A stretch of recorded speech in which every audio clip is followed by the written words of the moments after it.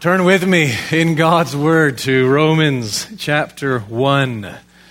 Romans chapter 1. 25 years ago, I was halfway through my bachelor's degree at the University of Toronto, as we say. Those of us who are from up there, you drop the second T and most of the O's, and you're left with Toronto. And I was halfway through that degree, and weathering a storm, I think that's an appropriate way to describe it. Weathering a storm generated by three distinct yet somewhat related fronts. The first, moral relativism, the idea that you can do whatever you like. The second, philosophical pluralism, the idea that you can think whatever you like. And the third, Christian liberalism, the idea that we must accommodate Christianity to the spirit of the age, namely moral relativism and philosophical pluralism. I was weathering that storm. 21 years of age, having completed my second year at university, and my anchor through it all was Romans chapter 1, verses 18 through 32. I had heard a sermon at some point during that year, and it had stuck with me. It had served me well. And this passage of Scripture, for me, became a go-to text and has been a go-to text ever since. You know what I mean by that expression, go-to text? We speak of a go-to guy, all right? Certain athletes, Michael Jordan, I guess, was a go-to guy, wasn't he? He wanted the ball in his hands as the seconds wound down in any game because he had a knack for knowing just what to do with that ball when the game hung in the balance.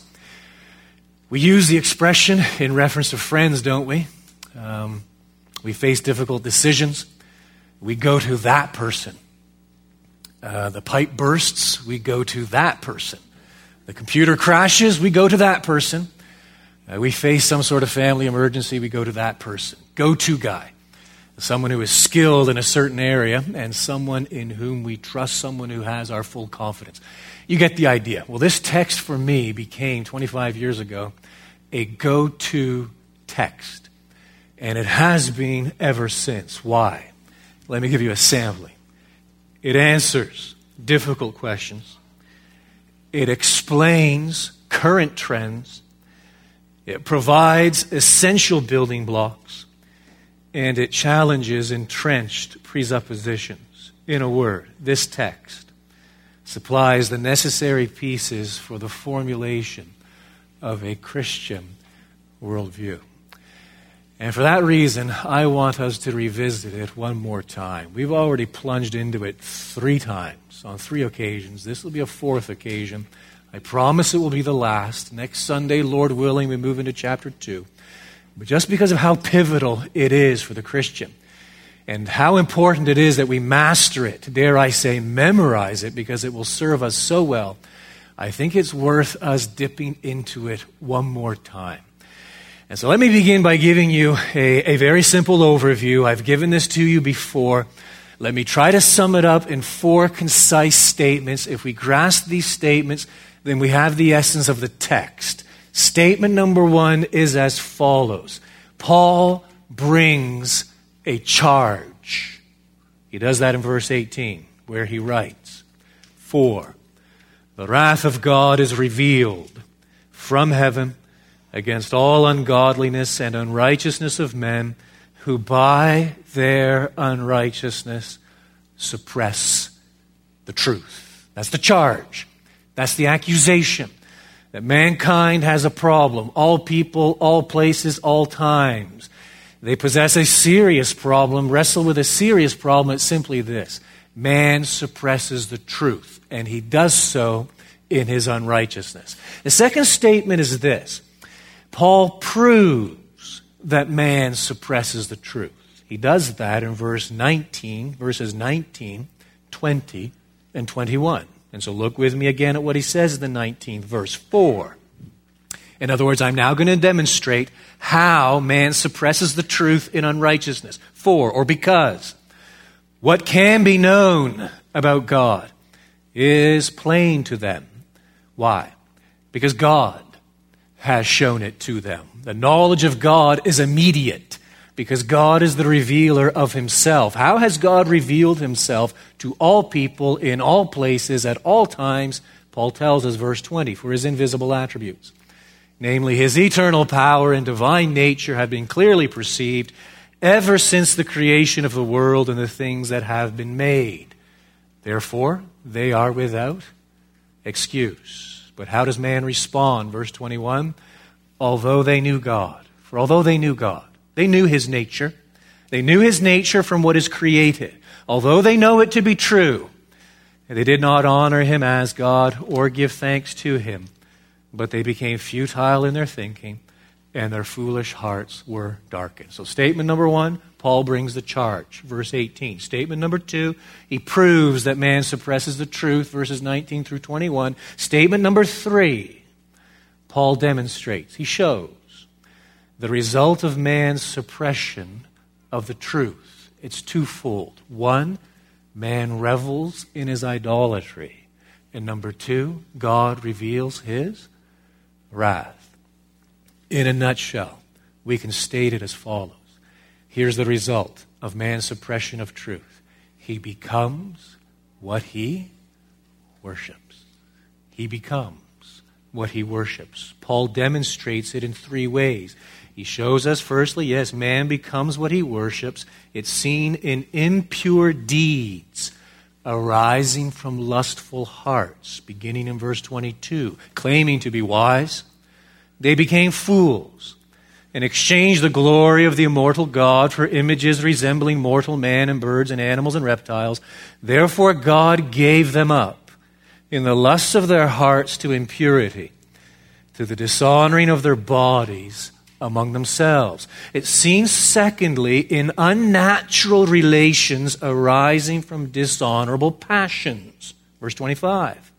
Because they exchanged the truth about God for a lie, and worshipped and served the creature rather than the Creator, who is blessed forever. Amen. For this reason, God gave them up to dishonorable passions. For their women exchanged natural relations for those that are contrary to nature. And the men likewise gave up natural relations with women and were consumed with passion for one another, men committing shameless acts with men and receiving in themselves the due penalty for their error. He demonstrates it a 3rd time how it is seen in unlawful practices arising from debased minds. Verse 28. And since they did not see fit to acknowledge God, God gave them up to a debased mind, to do what ought not to be done. They were filled with all manner of unrighteousness, evil, covetousness, malice. They are full of envy, murder, strife, deceit, maliciousness.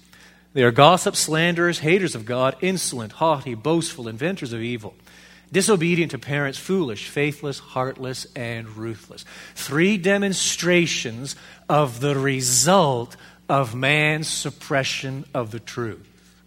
And now statement 4 is this. Paul demonstrates the extent of man's suppression of the truth. It's seen in verse 32.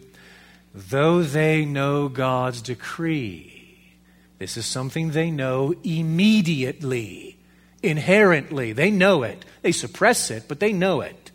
Though they know God's decree, that those who practice such things deserve to die. So they know there is a day of judgment coming. They know God's wrath hangs over those who practice such things. What is their response? Twofold. Right at the end of verse 32, number 1, they not only do them, but even worse, number 2, they give approval to those who practice them. And so there's a summation of Romans chapter 1, verses 18 through 32. Paul brings a charge. That's statement number 1. Paul proves that man suppresses the truth. That's statement number 2.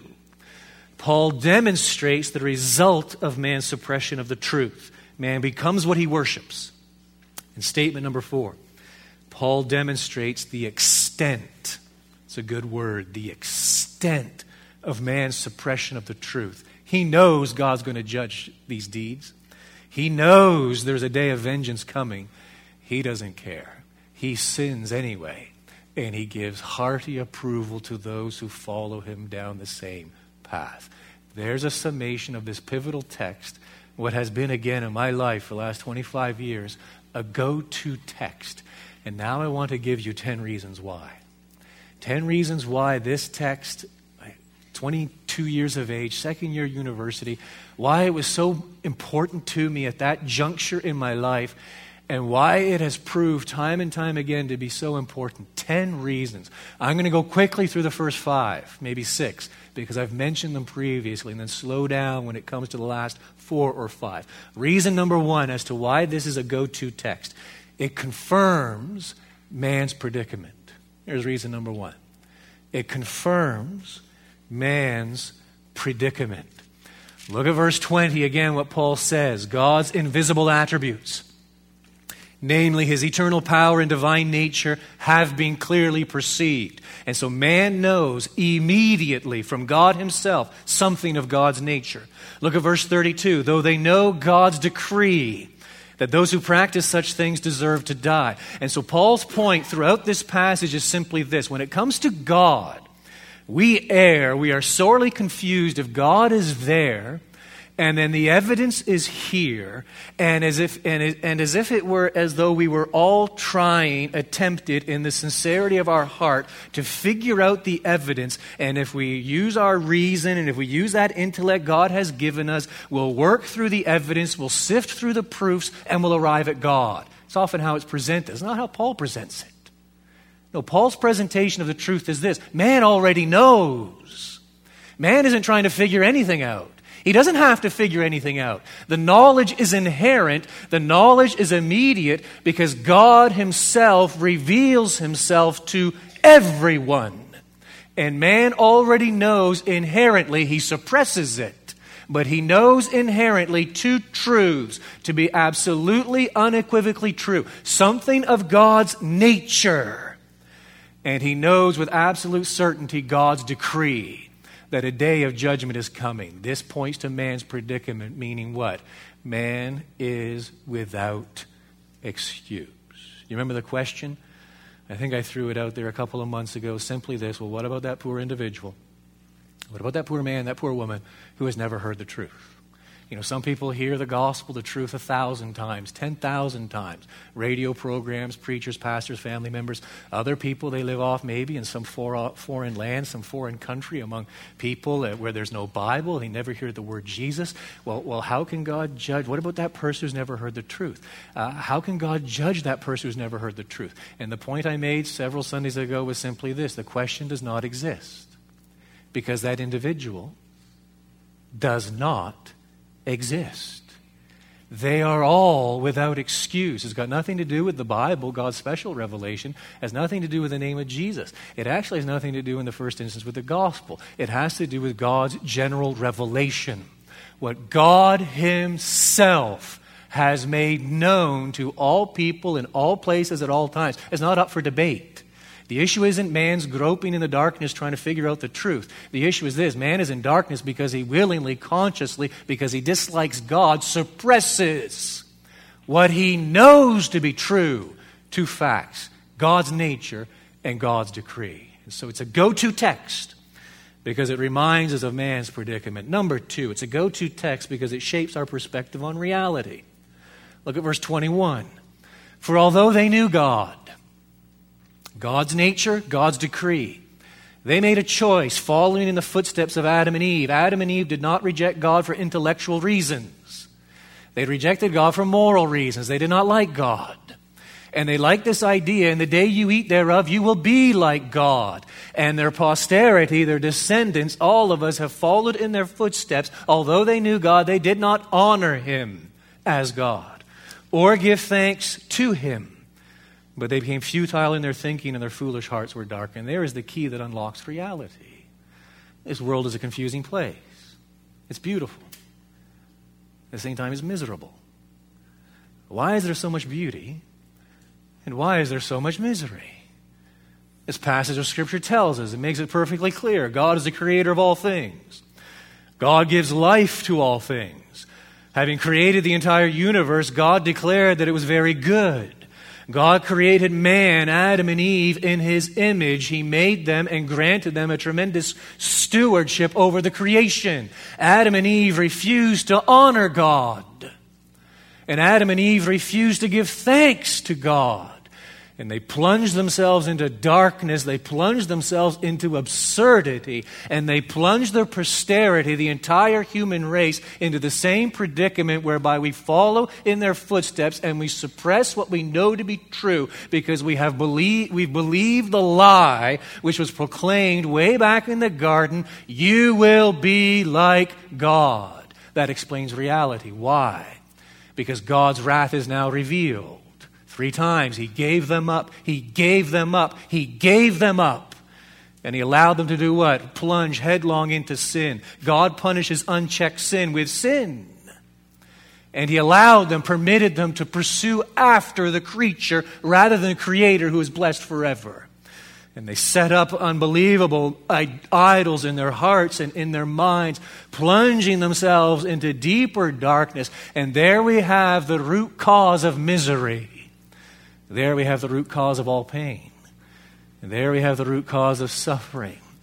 There we have the root cause of all that is ill in this world. There we have the root cause of all that plagues mankind. The question we often hear is this. It was a book title not that long ago. Why do bad things happen to good people? It's not a question. The question doesn't exist because the good people do not exist. You can't answer the question because the question just doesn't exist. The question is this: why do good things happen to bad people? That there is still beauty in this created order. There is still the manifestation of God's common grace toward mankind, even in the midst of such darkness and willful apostasy and rebellion against God. And in this we have the key again that unlocks reality and explains the predicament in which man finds himself and explains why there is such beauty yet such misery in this world. Number 3, the third reason why this is a go-to text. It shows man's bondage to idolatry. This is obvious. I'll be quick. Let me just remind you of the 3 relevant texts. Verse 23, he exchanged the glory of the immortal God for images resembling mortal man and birds and animals and reptiles. Verse 25, because they exchanged the truth about God for a lie and worshipped and served the creature rather than the Creator who is blessed forever. Amen. Verse 28, since they did not see fit to acknowledge God. Idolatry, idolatry, idolatry. Man becomes what he worships, and the creature becomes the object of his affections. We are worshiping beings. We will worship something. If we are not worshiping God, we will come up with a substitute God. It might be something as obscene as images made out of gold and silver. It might be something far more respectable in terms of things in our lives, our own emotions, our own experiences. But please understand, every individual, and I know this sounds harsh, but it is the truth. It is reality. Every individual outside of the Lord Jesus Christ is living a lie. Do you understand that, my friend? If you're not a Christian, your entire life is a lie. Because your entire life is based on idolatry. There is something in your life that drives you. There is something in your life that consumes you. There is something that makes you tick. There is something that you are living for. It is not the Lord God Almighty as revealed Himself in Scripture. That means you have exchanged the truth of God for a lie, and your entire life and existence is predicated upon falsehood. This text shows us that. It demonstrates, it shows man's bondage to idolatry. Number 4, this text quickly establishes the nature of truth. Verse 19, for what can be known about God is plain to them. Why? Because God has shown it to them. God Himself is the revealer of truth. And this is the great predicament. This is the great debate. And undoubtedly, many of us have been down this road with umpteen individuals. The great debate, the great predicament. Man is tenacious. And man, above all else in our day, holds to this concept of autonomous reasoning. thinking that his thinking, assuming that his thinking or the starting point of all thinking is independent from God. That's not what Paul says. Paul's point is simply this: the starting point for all true thought, the starting point for all true comprehension, the starting point for truth itself is not independence from God. It is dependence upon God. The Lord Jesus did not have this exclusively in mind when he declared it, but undoubtedly he had something of this, an inkling of this, when he declared in the Beatitudes, "Blessed are the poor in spirit." Why? For theirs is the kingdom of heaven. Humility is the way into the kingdom. But man holds tenaciously to this presupposition: my thinking is autonomous. No, it is not. The doorway, the pathway that leads to truth, ultimate reality, the great answers to the great philosophical questions, it all begins with our humble acknowledgement that our thinking is absolutely dependent upon a God who has spoken, revealed himself. It establishes the nature of truth. Number 5, this text demonstrates the bankruptcy of evolutionary philosophy. Look at verse 22. There's a statement there. It's somewhat insulting, but it's not mine. It's the Apostle Paul's. Claiming to be wise, they became fools. Let me repeat the 5th point. It demonstrates the bankruptcy of evolutionary philosophy. I've chosen my words carefully. Do not read into them more than is there. I am not speaking of the distinction between microevolution and macroevolution. I'm not commenting on the legitimacy of these. I'm not commenting on that debate between young earth, old earth. That's not my point. Listen again to my words. It demonstrates the bankruptcy of evolutionary philosophy. What do I mean by that? I mean simply that those who are committed to evolutionary theory, many of them, not all of them, but many of them, enter into the realm of philosophy whereby they try to answer a philosophical question, which is what? Where did it all come from? Or how did it all happen as we trace it back? It maintains, evolutionary philosophy, it maintains that millions of years ago, billions of years ago, a one-celled living organism appeared on the earth. It possessed such marvelous powers of development that after many years it happened to evolve into the various forms of plant and animal life in today's world. That is evolutionary philosophy. This philosophy attributes marvelous powers of development to nothing. Therefore, it is the epitome of absurdity. Professing to be wise, they became fools. Number 6, it reveals the utter failure of a secular worldview. Might as well stay put in verse 22. Claiming to be wise, they became fools. What do we mean by secular worldview? We simply mean any worldview, any philosophy, any system of thought, any way of thinking that excludes God from the equation. May not necessarily deny the existence of God, may not even necessarily deny the role of God in getting the whole thing going. But for all intents and purposes, to understand reality and understand this world and understand life, God is relegated to the periphery, left field, on you go. He no longer factors into it. He's no longer the starting point when it comes to knowledge or understanding our place in this world. R.C. Sproul wrote the following: secular philosophy is predicated on this notion: there is no exit from the confines of this present world. We must make our decisions, live our lives, make our plans, all within the closed arena of this time. And so man is the measure of all things. He is the ultimate norm. He is the ultimate being. He is the ultimate authority. And all reality and life center upon man. This text proves the absurdity of that position. It demonstrates the utter failure of a secular worldview that when God is dismissed and God hands man over to the darkness, and that downward spiral begins, whereby man is actually suppressing the truth, man ends up reveling in the absurd. You pick any moral issue plaguing this country in our day, and there's your proof. Any moral issue. The abortion issue is a prime example of this, whereby all rational thought, all reasonable discourse, all appeal to Scripture, the appeal to a God, the appeal to the fact that we're made in the image of our Creator, it is all relegated as irrelevant, labeled as inconsequential. As man has elevated himself as a God, as man has looked to his power of autonomous reason and faces these great moral decisions, moral choices apart from God, let me repeat it. We see man reveling in the absurd. It reveals the utter failure of a secular worldview. Number 7, this text counters the cause of Christian liberalism. That's going to need some explanation. It counters the cause of Christian liberalism. Now that word liberal is loaded.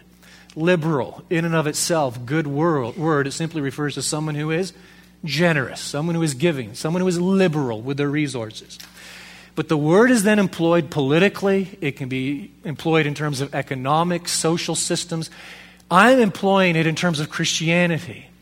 That there is such a movement, there is such a thing known as Christian liberalism, which has reared its ugly head over the centuries in different contexts, in different situations, but it has repeatedly sprung up, Christian liberalism.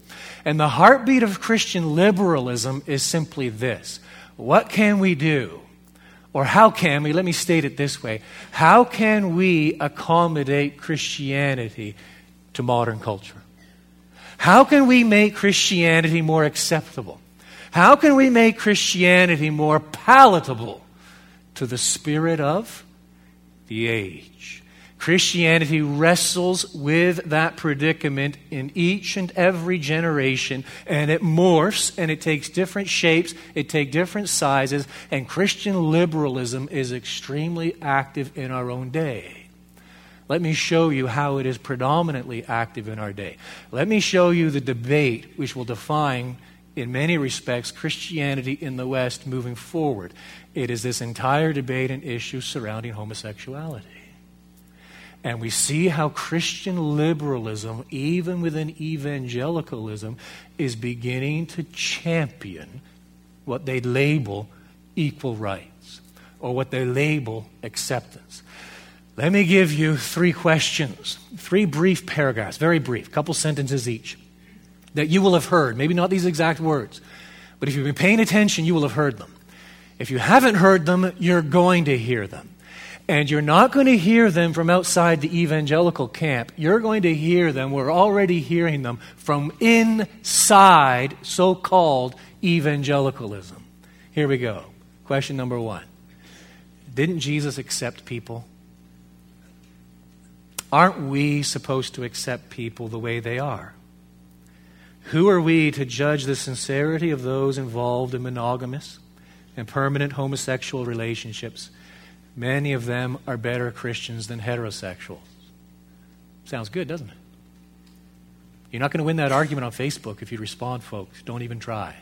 You will not win that argument with sound bites. Number 2, didn't Jesus command us to love everyone? We should accept everyone regardless of their sexual orientation. Prohibiting covenant homosexuality places unnecessary barriers in the way of unbelievers. Why would we do that? Number 3, didn't Jesus welcome sinners? We aren't to focus. As Christians, we aren't to focus on unreasonable ethical standards. Jesus never spoke against homosexuality. All of the negative comments concerning homosexuality are found in the outdated moral teaching of the Old Testament, or the culturally defined and overly complicated teaching of the Apostle Paul. And so the heartbeat of Christian liberalism in every generation, and as we see it now unfolding in terms of this debate in our own day, the heartbeat of Christian liberalism is simply this.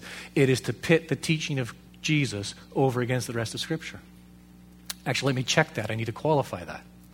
It is to pit certain ethical aspects of Jesus' teaching over against the rest of Scripture. They are not drawn to these certain ethical principles as taught by Jesus because they're so committed to the teaching of Jesus. They are drawn to these certain, well-selected, finely tuned, and at times completely misinterpreted, wrenched out of their context, ethical principles of Jesus. Why? Because they match the spirit of the age. Do not be duped. The cry of Christian liberalism in every generation, and again as it's unfolding right now before our very eyes, the cry of Christian liberalism, and please, my brothers and sisters, get this and grasp this, because it's going to come to our front door. The heartbeat of Christian liberalism is this: did God really say? Did God really say? And Christian liberals, here's what they do. Here's why they're gaining ground even within evangelicals. And here's why many evangelicals have a hard time responding. It's for the following reason. That as they ask these very specific questions, well-worded, well-targeted questions, their point is simply this. Look, those who get back to the teaching of Jesus, as we are defining it, as we understand it, they are the true Christians. That's what we're hearing. That's what we're going to continue to hear.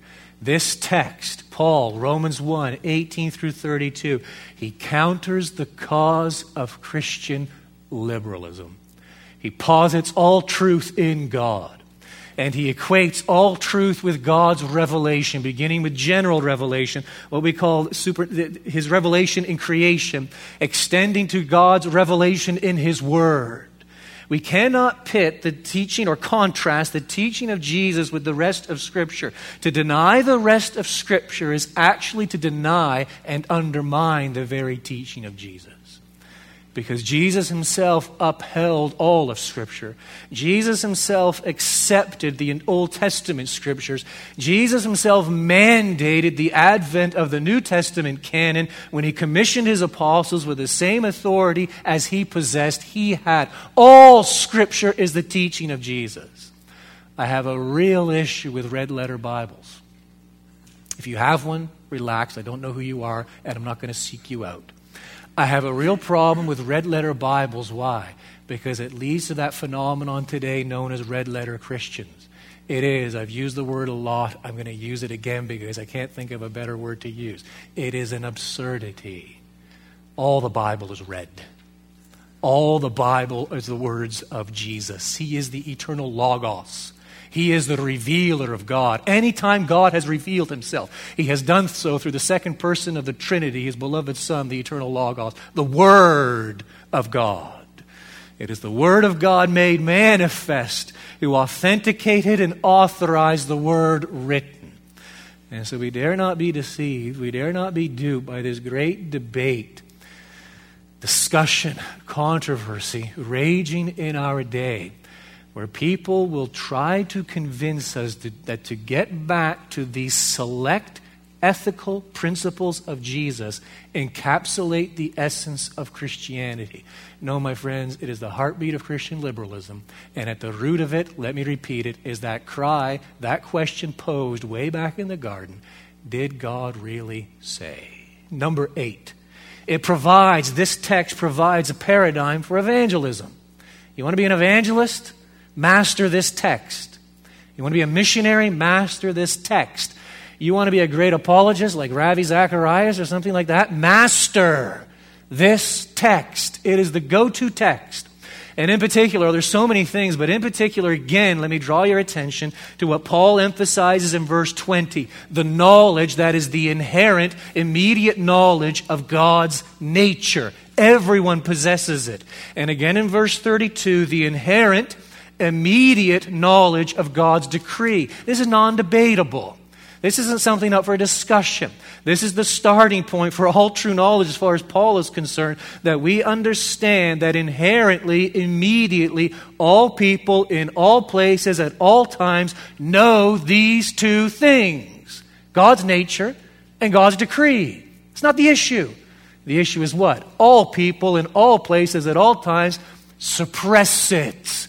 Why? But not because they got intellectual issues, but because of moral issues. They do not like the truth. They do not want to honor God. They do not want to thank God. And they suppress what they know to be true inherently and immediately. That is pivotal again for evangelism, for missions, for apologetics. Let me demonstrate it to you, lest you be in doubt. Acts chapter 17. In Acts chapter 17, beginning in verse 22, we have a fascinating narrative. It goes right through the end of the chapter. That's verse 33, verse 34. Paul's the city of Athens, the center of all philosophical thinking. And he appears before these philosophers of various stripes, and they actually give him an audience in the Areopagus. I think that's how you say it. And he begins to preach. He begins to declare the truth, and he focuses in on two truths. Do you know what the first is? God's nature. Who you think you worship in ignorance, let me declare who he really is to you. He is the creator of all things. He is not a God who lives in temples or things made by hands. He gives life to all things. As a matter of fact, in him we live, we move, we have our being. He declares, he proclaims God's nature. The second thing he hones in on is what? God's decree.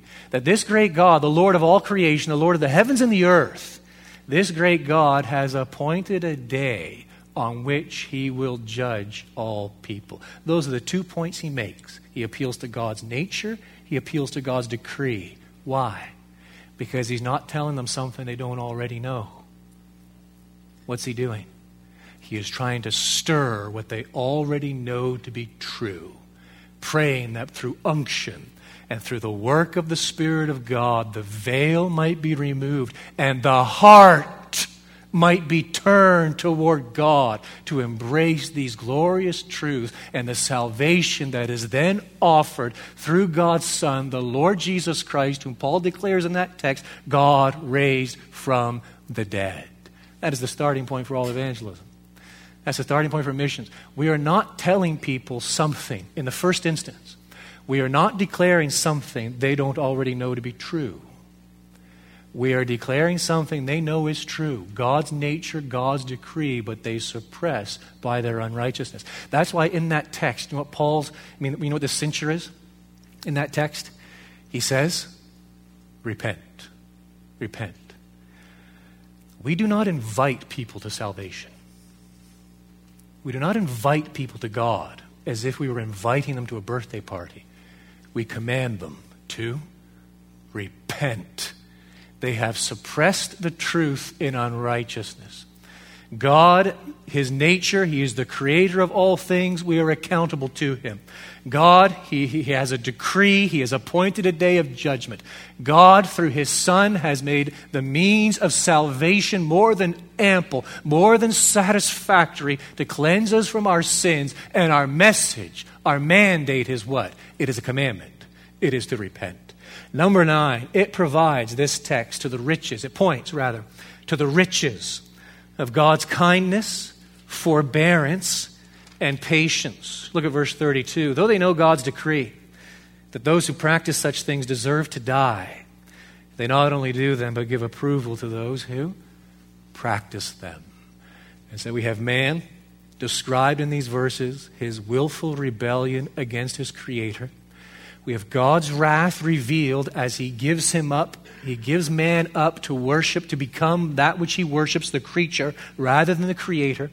We have man suppressing this truth concerning God's decree that those who practice such things, they deserve to die. Not only do men do them, but they give hearty approval to those who practice them. Oh, how this text speaks of and points to the forbearance, the kindness, and the patience of God. I didn't make those 3 words up. Skip down into chapter 2, verse 4. We'll get there next Lord's Day. Or do you presume, says Paul, do you presume on the riches of his kindness and forbearance and patience, not knowing that God's kindness is meant to lead you to repentance? You know, you read that text, and when you realize, when you reflect upon the fact that, you know, God doesn't actually need us.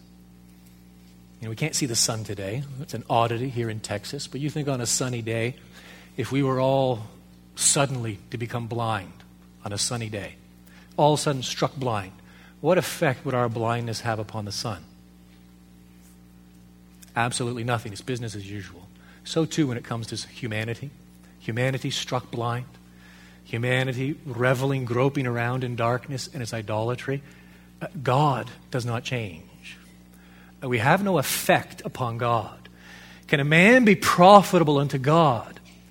God is a perfect being, incapable of increase or decrease. Nothing can be added to him or subtracted from him. He doesn't require anything outside of himself, nor does he benefit from anything outside of himself. Our effect upon God is that of a snowball hurled at the blazing sun. God does not need us to help him. He does not need us to serve him. He does not need us to worship him. He does not need us to defend him. He does not need us to love him. When you ponder that reality in the light of this text, oh my friend, stand in wonder at his kindness, his forbearance, and his patience, leading us, guiding us to repentance. And number 10, finally, with this one I conclude, this text, a go-to text. Why? Because it proves that we have, as Christians, no reason to be ashamed. No reason to be ashamed. Jump back with me into verse 16, which really sets this section right off in its entirety. I am not ashamed of the gospel, for it is the power of God for salvation to everyone who believes, to the Jew first and also to the Greek.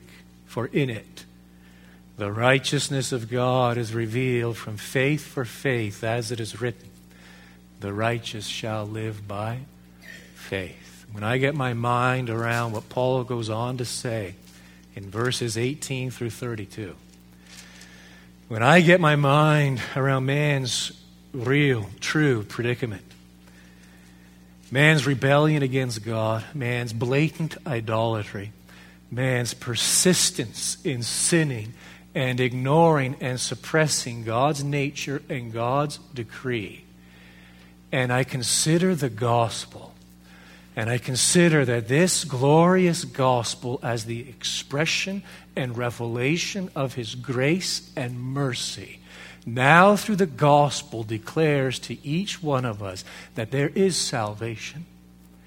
There is salvation from his wrath. There is freedom from his judgment. There is freedom from his justice. There is freedom from his fury. There is freedom from that wrath which is fixed upon us. And that freedom, that liberty, that salvation, that redemption is found in his Son, the Lord Jesus Christ, that God's righteousness, that thing which separated God from me. He's righteous, I'm unrighteous. But now that his righteousness is revealed through the gospel, meaning what?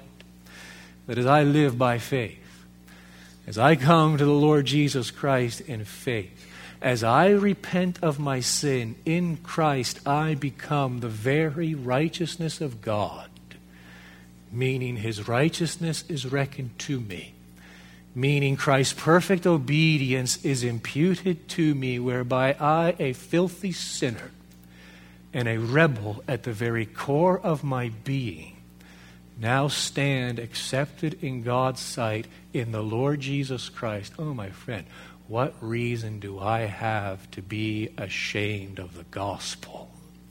I'm not ashamed of the gospel. Why? For it is the power of God for salvation to everyone who believes. I had a couple more comments to make, but I think best an apt time to conclude just with this well-known stanza from a well-known hymn. Listen to these words, and I pray the Spirit of God impresses their significance upon us. Not the labor of my hands can fulfill thy law's demands. Could my zeal no respite know? Could my tears forever flow? All for sin could not atone. Thou must save, and thou alone.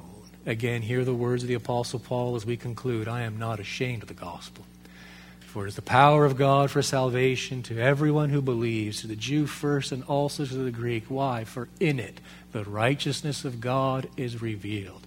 And then he quotes from Habakkuk, the righteous shall live by faith. Our Father, we praise you for this glorious provision in the gospel. When we consider our infinite demerit and your infinite merit. We do indeed stand in wonder, and we praise your mighty name, and we thank you for all that you have made us in your Son, the Lord Jesus Christ. As always, we acknowledge our need for illumination. We acknowledge our dependence upon you. And so pray that as we have expounded and considered your word this day, that now by your Spirit you would shine your light upon us and give light where there is darkness. Give understanding where there is confusion. Grant humility where there is pride. Grant repentance where there is stubbornness. And above all, give us, impart to us a saving, sustaining, transforming vision of the Lord Jesus Christ, who is indeed all our righteousness. We ask this now in his precious name. Amen.